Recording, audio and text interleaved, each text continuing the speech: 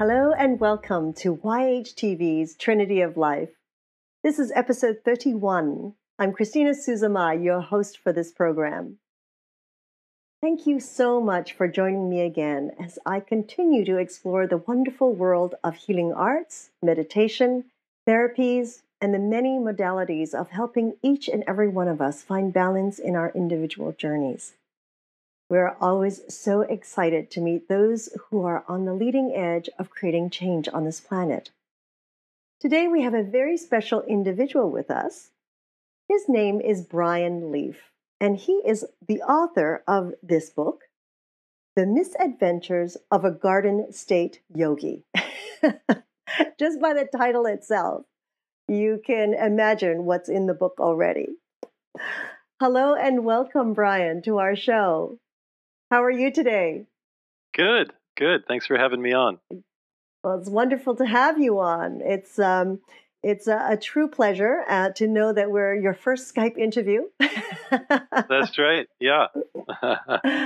So, Brian, can you tell us a little bit about your background and where you grew up and the things that might have influenced you? So let's see. I grew up in New Jersey, thus the Garden State. And I, so influences as far as, getting into holistic health and getting into yoga. When I was in high school, I was a very serious student. I was very stressed out and high achieving and just trying really hard. And, people used to joke that I was going to give myself an ulcer. And ultimately I did in a way, actually. I never even thought about it till just now in that way. But so when I was in high school, I came down with ulcerative colitis, which is basically an ulcer, but in the colon. And that's interesting. Yeah. And I think I'm not entirely sure, but I think it's a little bit rare for younger people. But I was about 16, 17 when I had it. And, it's very serious. I mean, I lost a lot of weight. My body wasn't digesting correctly. And I, had very low energy. But anyway, so first of all, when I was in high school, I came down with this. My very, very first touch into holistic health was I was in this like a leadership group, and it was very touchy feely, and it was the first time I had ever experienced anything like that. And it was like I just opened up. It was like I suddenly was at home. I knew, that I was going to do something along those lines. But then finally, it was when I went to Georgetown for college that I started taking yoga, and that's when I got into it. So in your childhood, I mean, were your parents or any other family members into anything holistic or yoga, meditation? That time, my immediate family, no. I had an aunt actually who was very much into things like that at the time. She was macrobiotic, and she was, she did TM back in the 70s. Wow. Actually, yeah, she was considered, like sort of weird by some of the family. And they say things that we thought were crazy, like they'd come over to the house and they'd say, since we started being macrobiotic, our nails are just so much, clearer.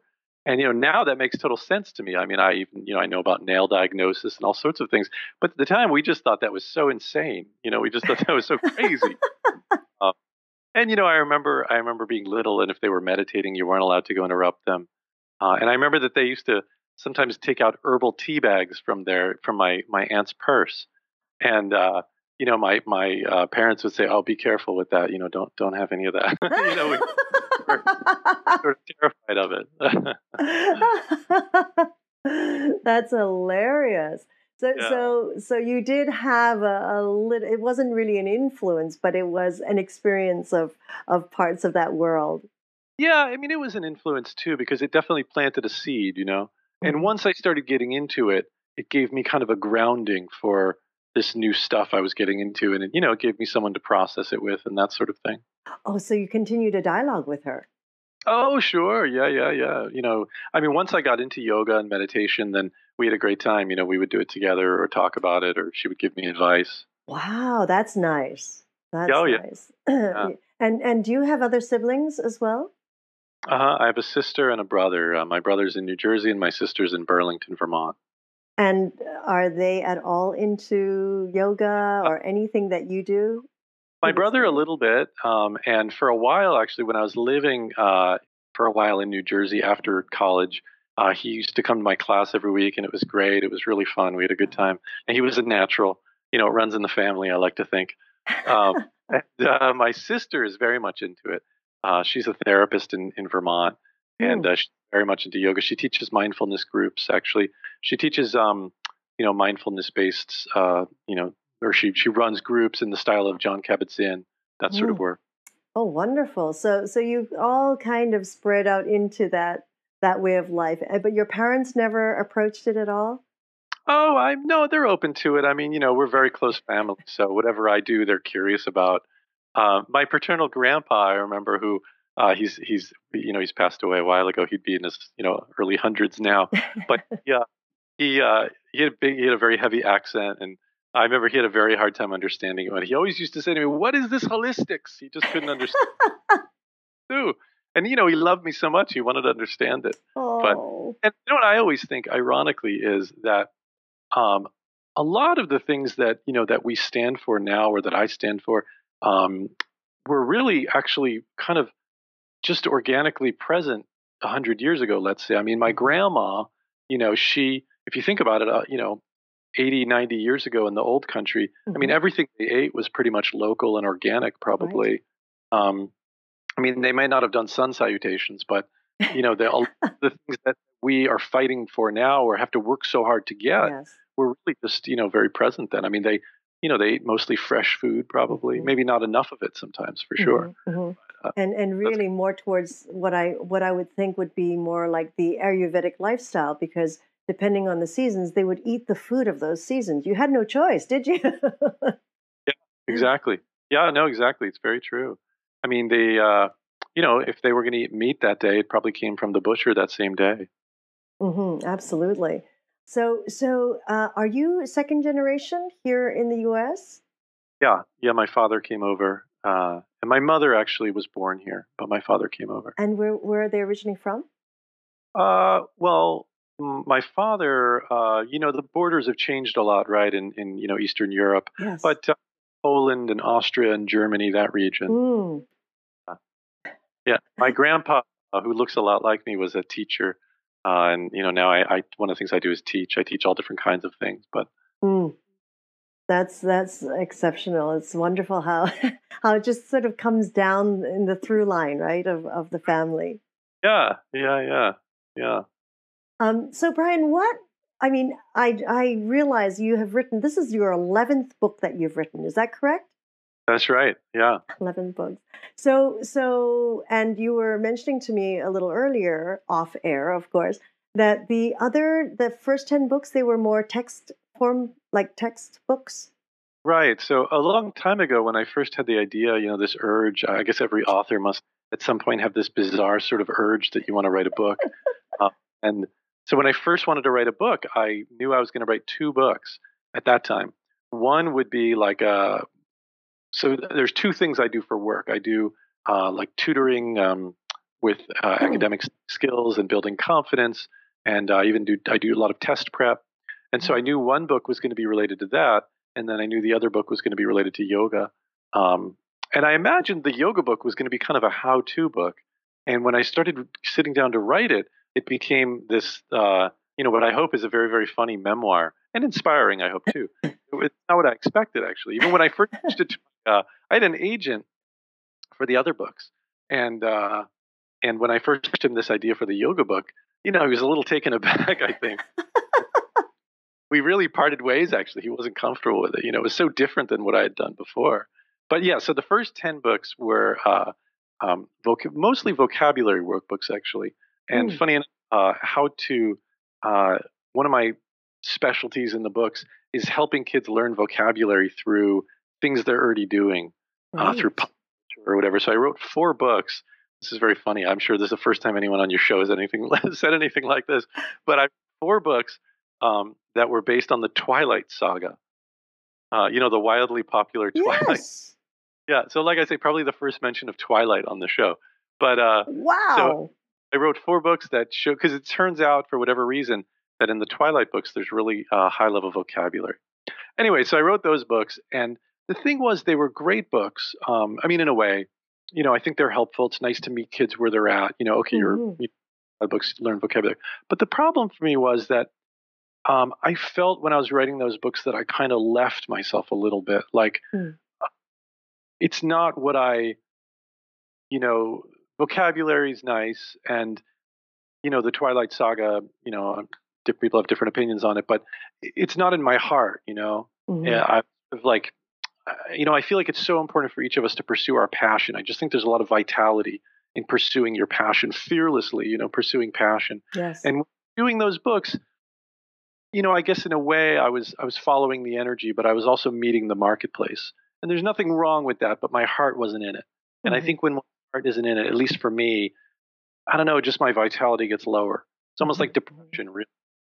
And so this new book, this 11th book, this passion project that I've done, it really plunked me back into myself. Suddenly I was on fire with passion. I mean, I'd be writing, I'd be meditating, I'd be thinking about the book, I'd be right. When I was writing, it was like I was just filled with energy in a way that none of the other 10 books, felt that way really.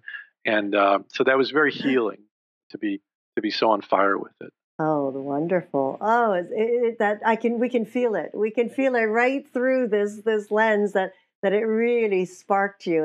And even Uh, reading your book. I mean, we of course, we get many books, and I'm so glad you didn't do the how to. I really am. And I'll tell you. I mean, for us, it's really there is a lot of how tos out there, but I also believe in the way you've brought in humor. I mean, so much humor, and that's where we feel your life. It's like, wow, you're just like, I don't want to say you're sort of mocking yourself or mocking your journey. I don't want to use those words because that's not really it. But you're so connected to the realism of life, which is really hilarious. I mean, when we sit back on a daily basis and we look at some of the most absurd things that happen to us, I mean, what can you do but sit back and laugh? right. It's like what happened to you on that payphone and in the middle of the store with the with the human pile beside you. I mean, it's like I'm reading this and I'm just cracking up. And it's like, oh dear, because it happened. It's not like something that is so out of this planet that you kind of go, oh, you question it. Your book is so real, Thank you. and it's really a thrill, really a thrill. That's the really, I'm glad to hear you say that too, because that's like the what's evolved to be, for me, and I'm sure for many meditators, the chief goal of my meditation practice, really, I call it Mhm. becoming most real. The goal is to just really see what is truly right here in front of me. And I guess Yes. to go back to the example of switching from writing the vocabulary workbooks to the yoga book, that's an example. It's just to see reality clearly and respond to what's really true for me. I think Hmm. if each of us lives our passion, I don't know, I just think it would be a smoothly flowing world. Hmm. Hmm. Um, and so, so the point of my meditation is to just really notice, what am I really doing right now? What what's at the core of it all? And yeah, I think those core experiences are very real. I mean, we're all these sort of, flesh and just the imperfect, pile of flesh, and it's so imperfect and it's so real and it's so funny, really. It is hilarious. It is. I mean, it's those moments that you were able to capture out of your own life. I mean, I could see images of this, like scenes in a movie that would just be absolutely hilarious. But and it's quick, and you don't dwell on something too long. You just keep moving. The book just keeps moving beautifully. It's almost like you've shared such a intimate portions of your life with such humor. Thank you. Yeah. Yeah. Yeah, and it was curious, talking about my family earlier. It was interesting, to have my family read the book, and everybody responded really, really well. I was wondering, because I really did lay it all out there in a lot of ways. Yes. But everybody's been really supportive, and I think people have had the same experience you're describing, where it just feels really real. So I think people are comfortable in authenticity. People are comfortable in real. I mean, it's what we all really want, is just to connect. Anytime we hold up airs and we try to be a certain way, we're not as connected. Right. And so I think that's all people want, is just to really just drop it and connect. Hmm. Hmm. I think that everyone is coming more and more into feeling comfortable with that because I think culturally and societally we've all been raised with a certain way of being, and it's that way of being that sort of removed us from connecting with our core and who we really are, right? We kind of here are the etiquettes, but where are you? Right. Yeah. Yeah. Exactly. Yeah. Yeah. I think the etiquette's really. I mean, it's nice to. It's important to know the etiquettes for when it's needed. Yes. But yeah, I think those kind of etiquettes, anything that separates us from our our heart and our gut, I think it just only causes suffering and people being disconnected and unhappy. Yes. We had a question that actually came in for you right now. Did you find any unforeseen knowledge about yourself while writing this book? That's a good question. Hmm. Yeah, I mean, let's see. Well, I'm not sure, but let me start by saying, you know, so I wrote a master's thesis in Ayurveda, right? I did an independent study in Ayurveda through Lesley College.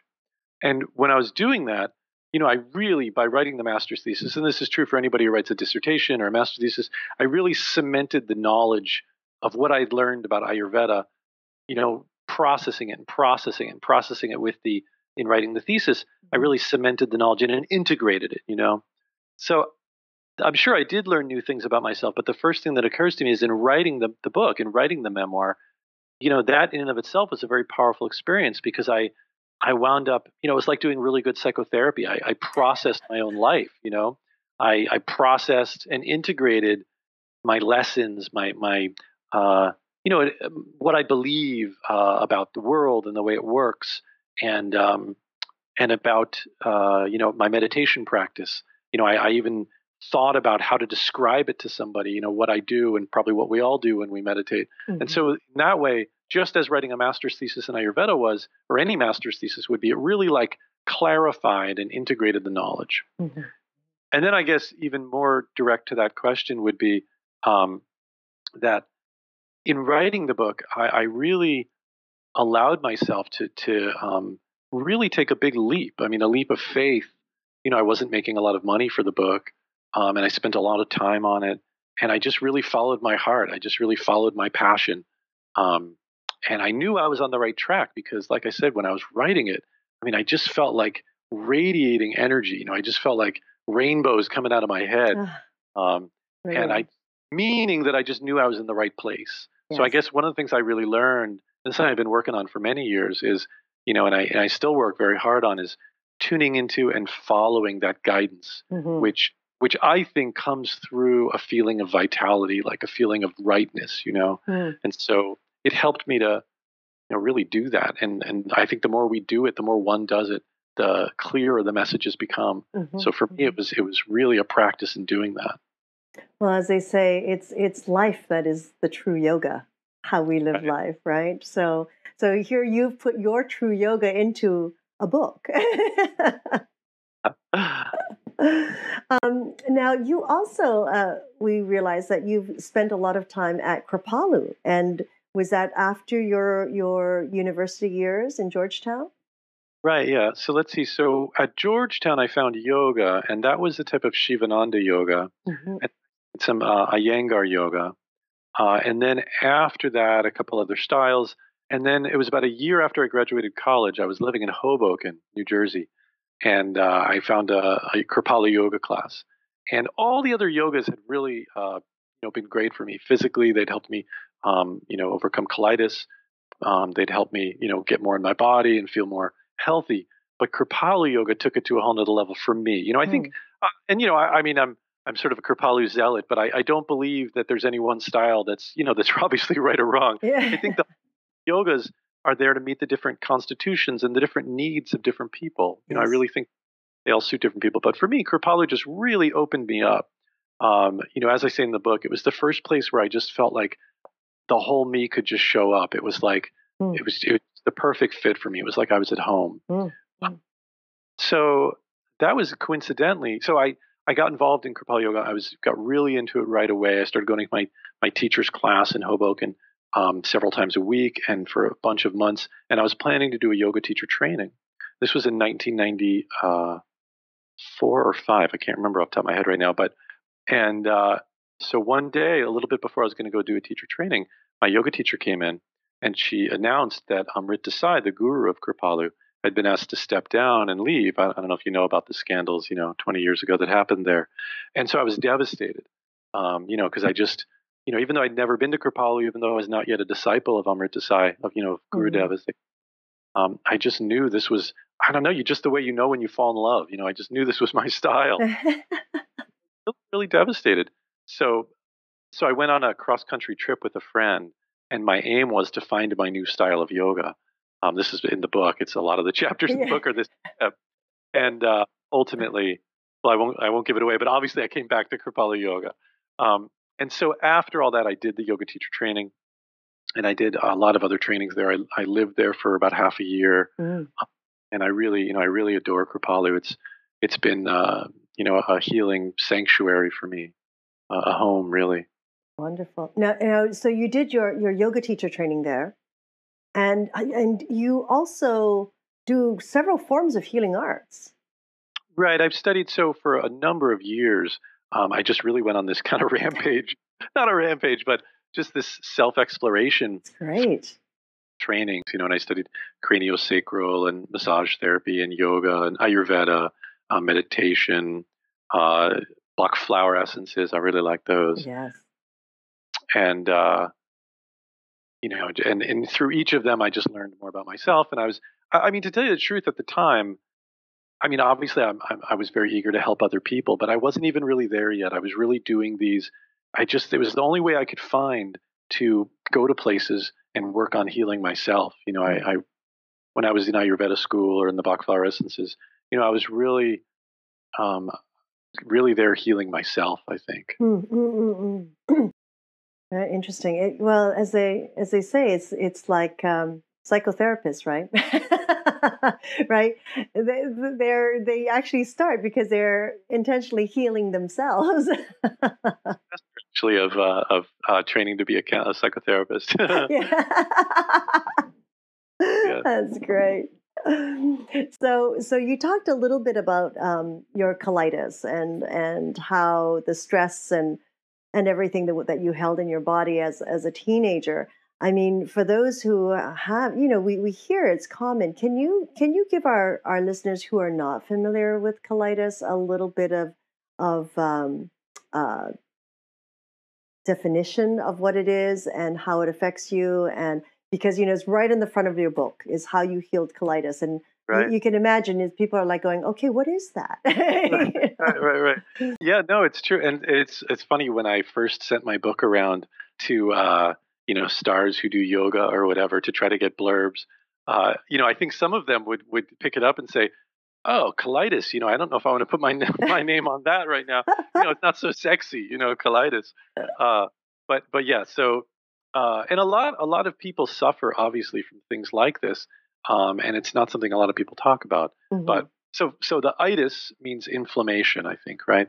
Mm-hmm. And so colitis, it's like inflammation in the colon. Mm. And the way it manifests is it's in the family of like Crohn's, colitis, and IBS, irritable bowel syndrome. IBS, as far as I know, I'm not a doctor, but IBS, as far as I know, is sort of the umbrella term when physicians aren't really sure what's going on, and probably it means it's stress related, when someone's GI is not working right or as effectively as it should be. So the symptoms of colitis, which aren't pretty, are diarrhea or mucus or blood. And, they can be really devastating for people because according to Ayurveda, for example, the colon is where you take in prana from. And so when the colon is not functioning, optimally, then a person has difficulty, has to work harder to take in prana. And so there can be low energy. If you're not digesting right, people lose weight. I'm not a big fella now, but 20 pounds lighter when I was very sick, Wow. Yeah. And so colitis is basically, like I usually say, I don't know if a doctor would agree with this. I don't know if they're going to put this into the medical books, but in my opinion, it's sort of like an ulcer in the colon, basically. Actually, colitis is inflammation of the colon. Ulcerative colitis is usually what people mean when they say colitis. And that's what It's an ulcer in the colon. So, Yeah. so when you were a teenager, they didn't, I mean, did they change your diet? Did you try medication?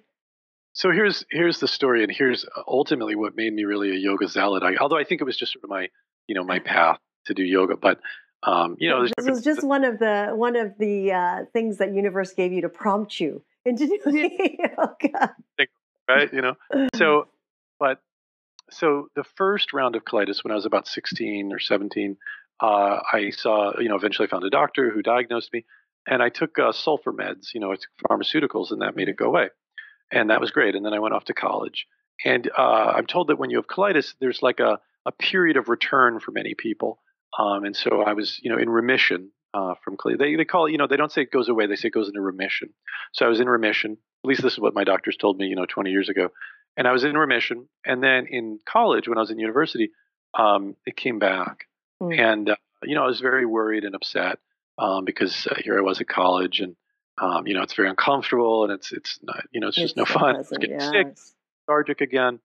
Um, and so, and I remembered that the doctor had told me that, that when it comes back, it might be harder to get under control. Mm. And, they had mentioned all kinds of things like possible surgery, colostomy, which means taking out the colon, so I was very upset. Mm-hmm. And so I started doing some meds, and it wasn't helping yet. And then, and this is in the book. And then at some point, I don't even know how I did. For me, this was a huge leap.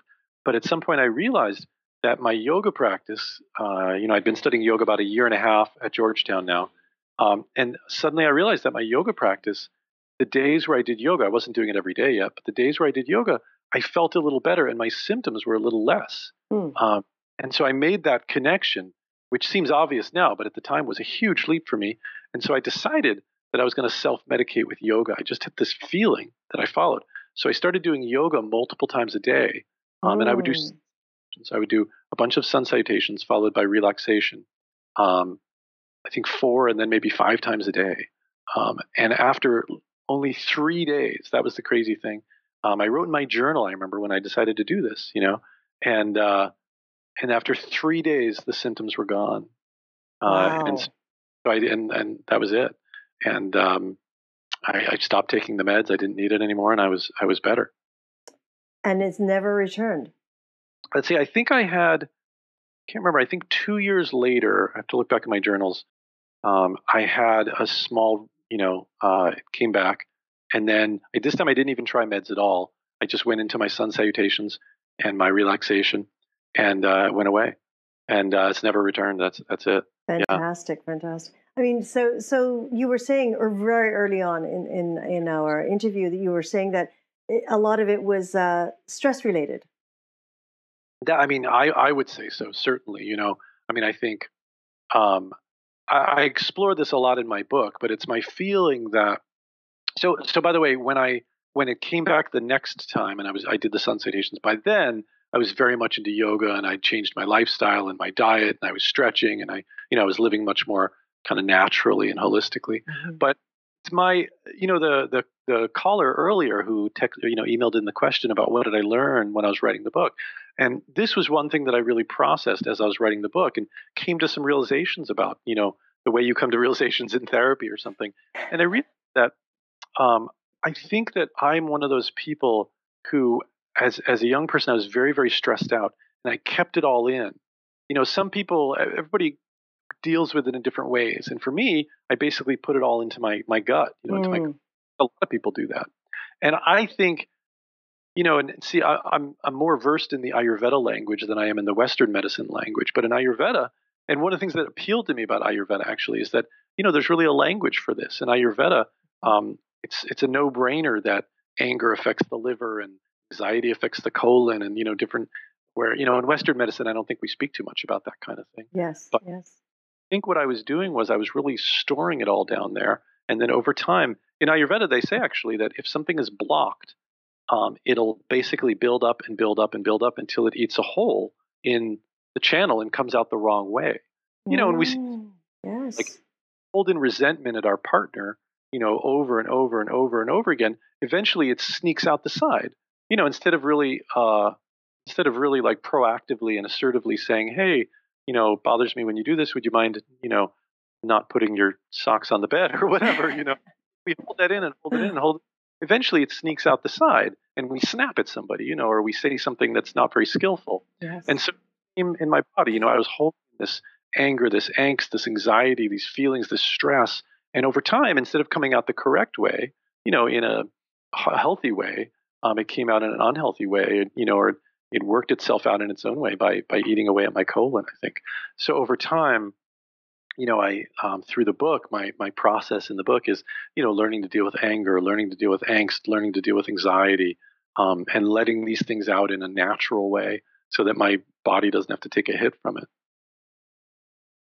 That's wonderful. It's your mattress yoga, I call it. I love that chapter. So now that all sort of ties in with when you were diagnosed with ADD. Mm-hmm. It's all interlinked, isn't it? Yeah, and very much so, I think. I mean, again, here's another thing that I really felt I came to in writing the book was that, so first of all, just to start, so when I was years later, I was living in Princeton and I was seeing a psychotherapist, and she suggested that I had ADD. And at first I was very upset. And I don't know, I just felt like, there's this limit what I can do in the world. I was upset, really, let's face it. I was upset because when someone points out, something that really we struggle with, something that challenges us, it's hard to hear sometimes. And she was really truth, She was saying, look, you've never held a job for very long. You move around all the time. I see past your facade of free spirit hippie, and I see that you're sticking with something, And so I was really upset. And then, so I did some research, and that's actually when I found Ayurveda, came upon something. And, I already knew about Ayurveda a little bit from yoga, but I hadn't studied it yet. And that's when I came upon something that said there was something in Ayurveda that could look like ADD. But I thought, well, maybe just in the way that yoga cured my colitis, maybe there's something that could cure my ADD. And cure is a funny word. When I say cure, I mean, I believe my body and mind probably have a proclivity towards colitis and ADD. Mm-hmm, and chose to live the way I used to live. If I held in stress, if I, ate fast food all the time, if I, didn't exercise, then I suspect my body would go towards colitis. Right. I express my emotions and I express myself and I work on all this. It's a work in progress. It's a work in process. But if I and I keep it and I do yoga and I stretch and I don't hold it in stress and I eat well, then the colitis never shows up. So it's like that with ADD. So I wondered about that. So I started studying Ayurveda, and in Ayurveda, for me at least, ADD is a Vata type symptom. It's an airy type symptom. It's like we call somebody an airhead or a space cadet. The energy of air and ether, which is expansive. Air, expands to meet the size of the container, right? And that's kind of like what I can do. If I don't give myself a container, then I can just, overexpand, spaced out, like surfing the internet, right? And used Ayurveda to kind of rein in the ADD and, meditation to focus my mind. And that was amazing. And it worked. And the book, I also became clear to me, we were talking 30 minutes ago together about being most real, about seeing the world as it is and from our intuition and our heart. And to me, that's what I came to in writing the book even, is that that's the opposite of ADD, really. ADD is a state, like actually living by etiquette would lead to ADD in a certain way, I think. Or for some people, for Vata type people, it could lead to that because when I was detached from my core, when I was not living from my truth, from my true self, from my heart and my intuition, it's like it's a very spacey, ungrounded way to be. If I need to think all the time about how to be, about who I am, about what to say, that's very ungrounded. If I'm somebody has a tendency to be ungrounded, that can be really ungrounding. But to live from my heart, to live from my truth, there can be no ADD there. There's just this, this grounded true connection. Yeah. Connection into the core. Yeah. Yeah. The Bach flower essences, when I studied that, I was really impressed with Edward Bach, who invented those. his whole thing, the whole point of the essences is he believes that disease is a state, any disease is a state where our, I forget what he calls it, he has certain terms, but like our personality or our ego is, if our personality or our ego is not representing our truth, Mhm. our self, then that's a dissonance which causes disease. And so the purpose of the flower essence is actually to bring a person into harmony so that the way you are in the world, your expression, your personality is a direct expression of your true self. And he teaches that causes that vitality and perfect health. And I Mhm. think that makes a lot Mhm. of sense. So, what a combination. Your Bach remedies with your Ayurvedic. Your family must be super healthy. So yeah, so That's wonderful. Can I used to you go think that ahead? maybe. Oh, I used to think that I was gonna years ago. I always thought maybe I'm gonna have to pretend to be like very conservative or something, so my kids will rebel and want to get into all this stuff. But and hopefully that if I present it in a very loving, lovely way, that they'll just enjoy it. Yeah. Well, I'm sure as long as it's playful, I think kids adapt to anything that's really playful, right? And I think it keeps the youth in us as well. It keeps the play in us as well. um, so now tell us about your New Leaf Learning Center. Yeah, so that's where I am here, and it's a it's a tutoring center, and Ah, so Northampton. I live in Northampton, Mass, and Northampton, Mass is not your everyday place. It's one of those enclaves like Boulder or Santa Cruz or something.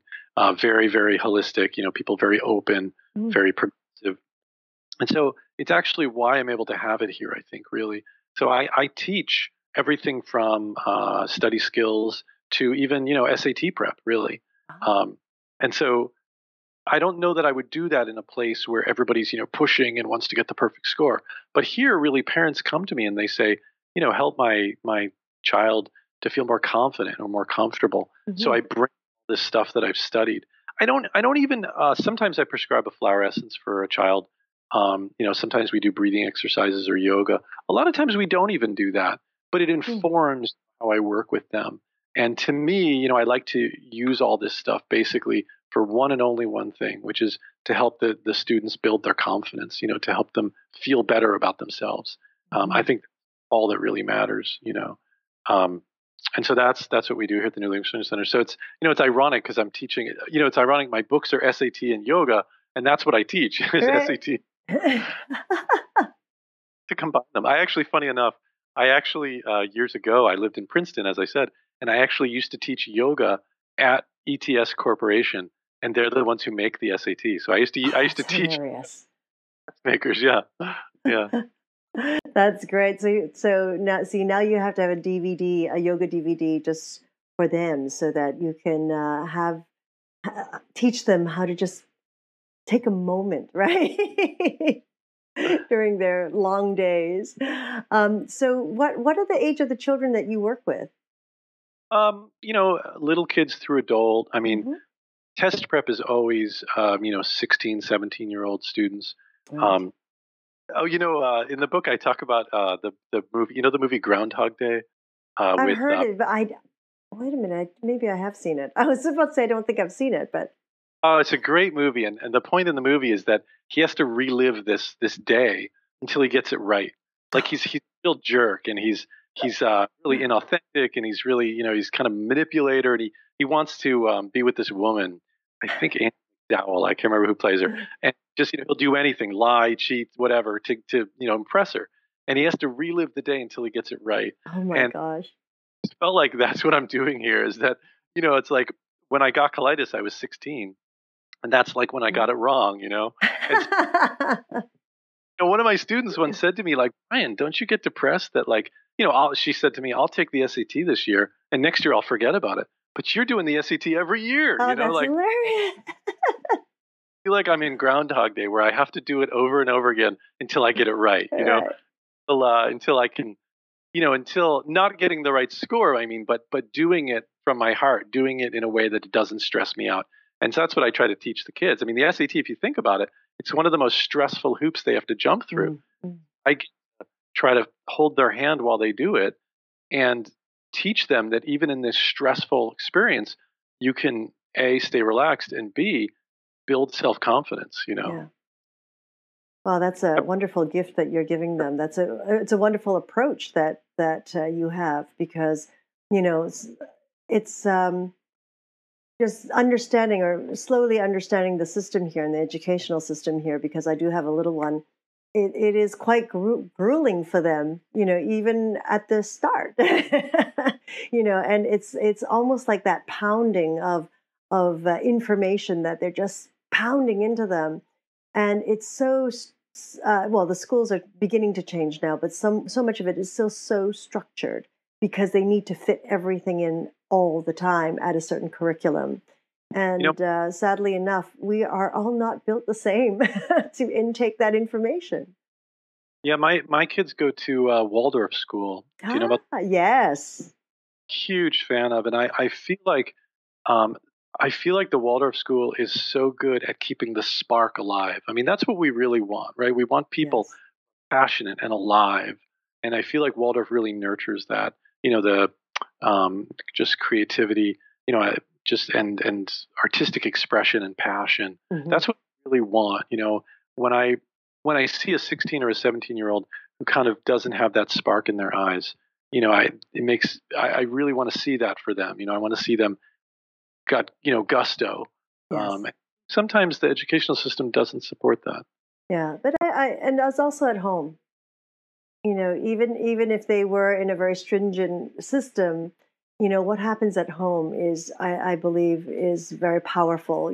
How we as parents have to take responsibility too, to keep that gusto going. Because it's for us as well, Right? right? It's the as much as the school system. That's a very good point. I mean, the school system is just a manifestation of the culture. It's a good point. Yeah, Mhm. yeah. I think it's the parents' responsibility to to nurture the soul in that way, the spark. So for you, here you are every day at the New Leaf Learning Center. Now, when do you get to teach and practice your yoga, meditation, and your healing arts? Well, first of all, I have two little kids, so time definitely at a premium. Uh, do you mean when do I practice it on myself, or when do I teach to other people? Do you still teach it? Do you still practice your healing arts? So I practice myself a ton. I'll talk about that in a minute. But as far as teaching it, well, I do it mostly through my students at the center. I made that transition a while back where I actually, as I said, I incorporate the breathing exercises and the Bach flower remedies and the things like that when appropriate. Um, Hmm. just through the approach that I take with the students, I found over the years, and this might change. I mean, things always shift and change, and even the book actually might open up different avenues of what I do. But I found that years ago, when I was teaching yoga full time, actually, I found that my specialty, for whatever reason, was not the really adept, really, the yogis who were really into it already. I found that I wasn't like a Rolf Gates or somebody like that um, who's just so skilled at teaching yoga teachers, for example. I found that my real gift was I'd go into corporations, for example. Companies would hire me, like ETS, and I'd Hmm. go in and lunchtime yoga, stress management, stretch and release yoga, and people who had never done yoga before, and they'd come in and they would just unwind, they would just unfold, Oh, great. yeah, yoga with the colitis, and I found that for whatever reason, that was my real, niche. That was my specialty. And it's the same with the students. My specialty with them is just helping them use this experience, academics, SAT prep, um, or just study skills as a way of getting in touch with themselves, in a way of learning how to be in the fire but not let it eat you up. Mm, that's You beautiful, the way you just articulated that. Be in the fire and don't let it eat you up. Oh, wonderful. So now, what adventures are you taking on now? Are there any in the forefront here? I mean, your book just launched. just launched, but no. So this book is called Misadventures of a Garden State I have it Yogi, and right here. There There it you is. go. And so that book covers when I was like 16, basically, when I came down with colitis through about age 30 or so. And then I'm actually writing a new book now, which won't be out for a while. But this book that I'm working on is called Misadventures of a Parenting Yogi. I love it. I get the first copy, okay? And so, as you know now, there are many, many adventures to being a parenting yogi. So that's easy. The book writes itself, really. So that my current adventures and misadventures are of being a yogi parent. Oh, fabulous, fabulous. I love that. I know a whole core of individuals that is going to really appreciate that one. That's wonderful. And how long did it take you to write this one that is out right now, the Garden State Um, Yogi? Long time. See, I'm not sure exactly, but I mean over a year and a half, something like that. A long time. Actually, that's not bad. I mean, with two little ones running around, having your learning center to take care of, that's not bad. It seems long because the other books, the vocabulary workbooks, they were much quicker. Those only took a few months, but this is a very different book. So you're right. I think a year and a half is pretty normal amount of time. Yes, yes, and especially with this one, I'm sure you had to go back into your journals Yeah. and kind of research a little bit here and there, right? Whereas Yeah. now with the parenting yogi, I would think that's daily.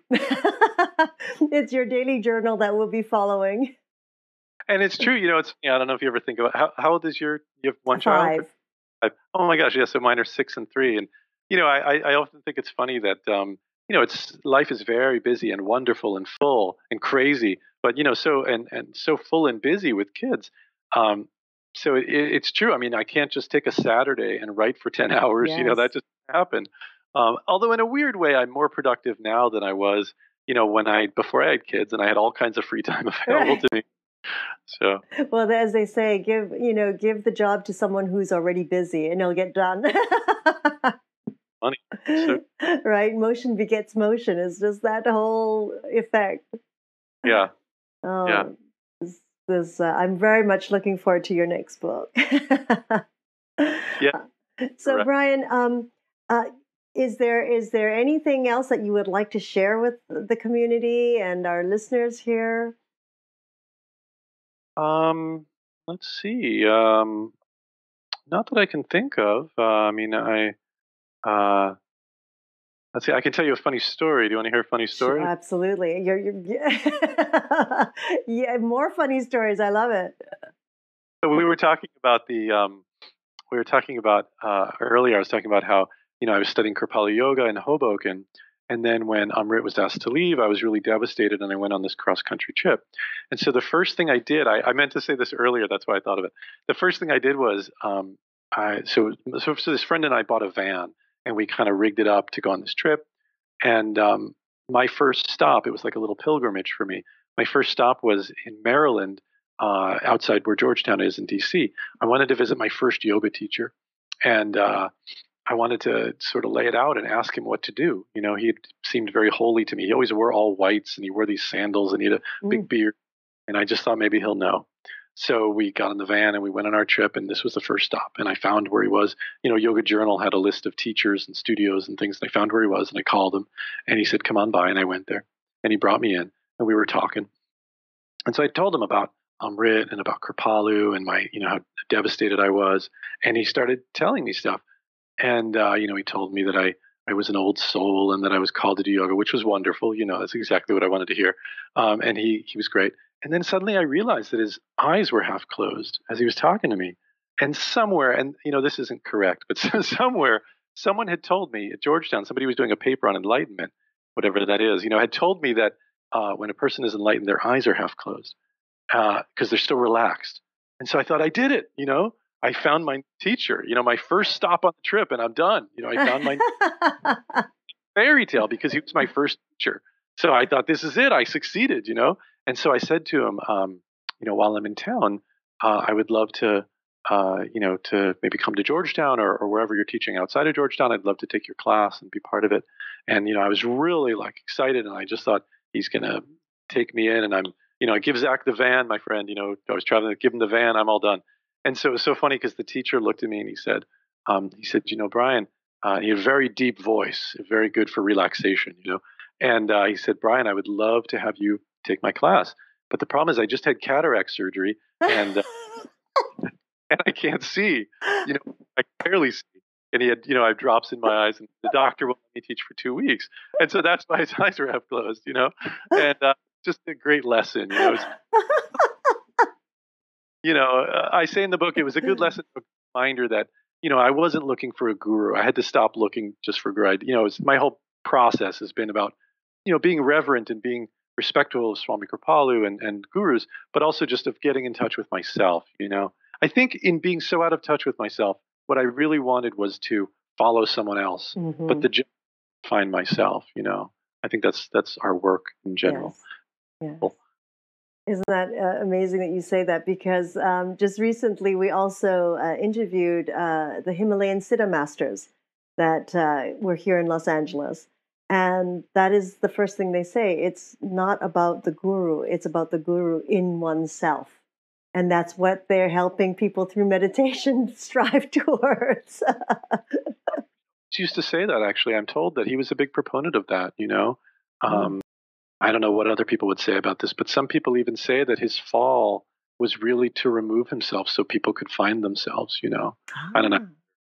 People who've been in Kripalu much longer than me would feel about that, but it's interesting, So he was a big proponent of that. I think you're right.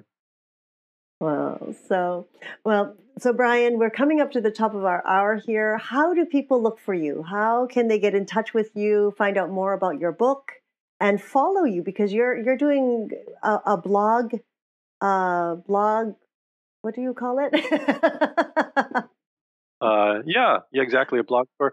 So, first of all, if they just Google, Brian Leaf Yoga, they're going to find all kinds of hits, I think. My website is misadventuresofayogi.com.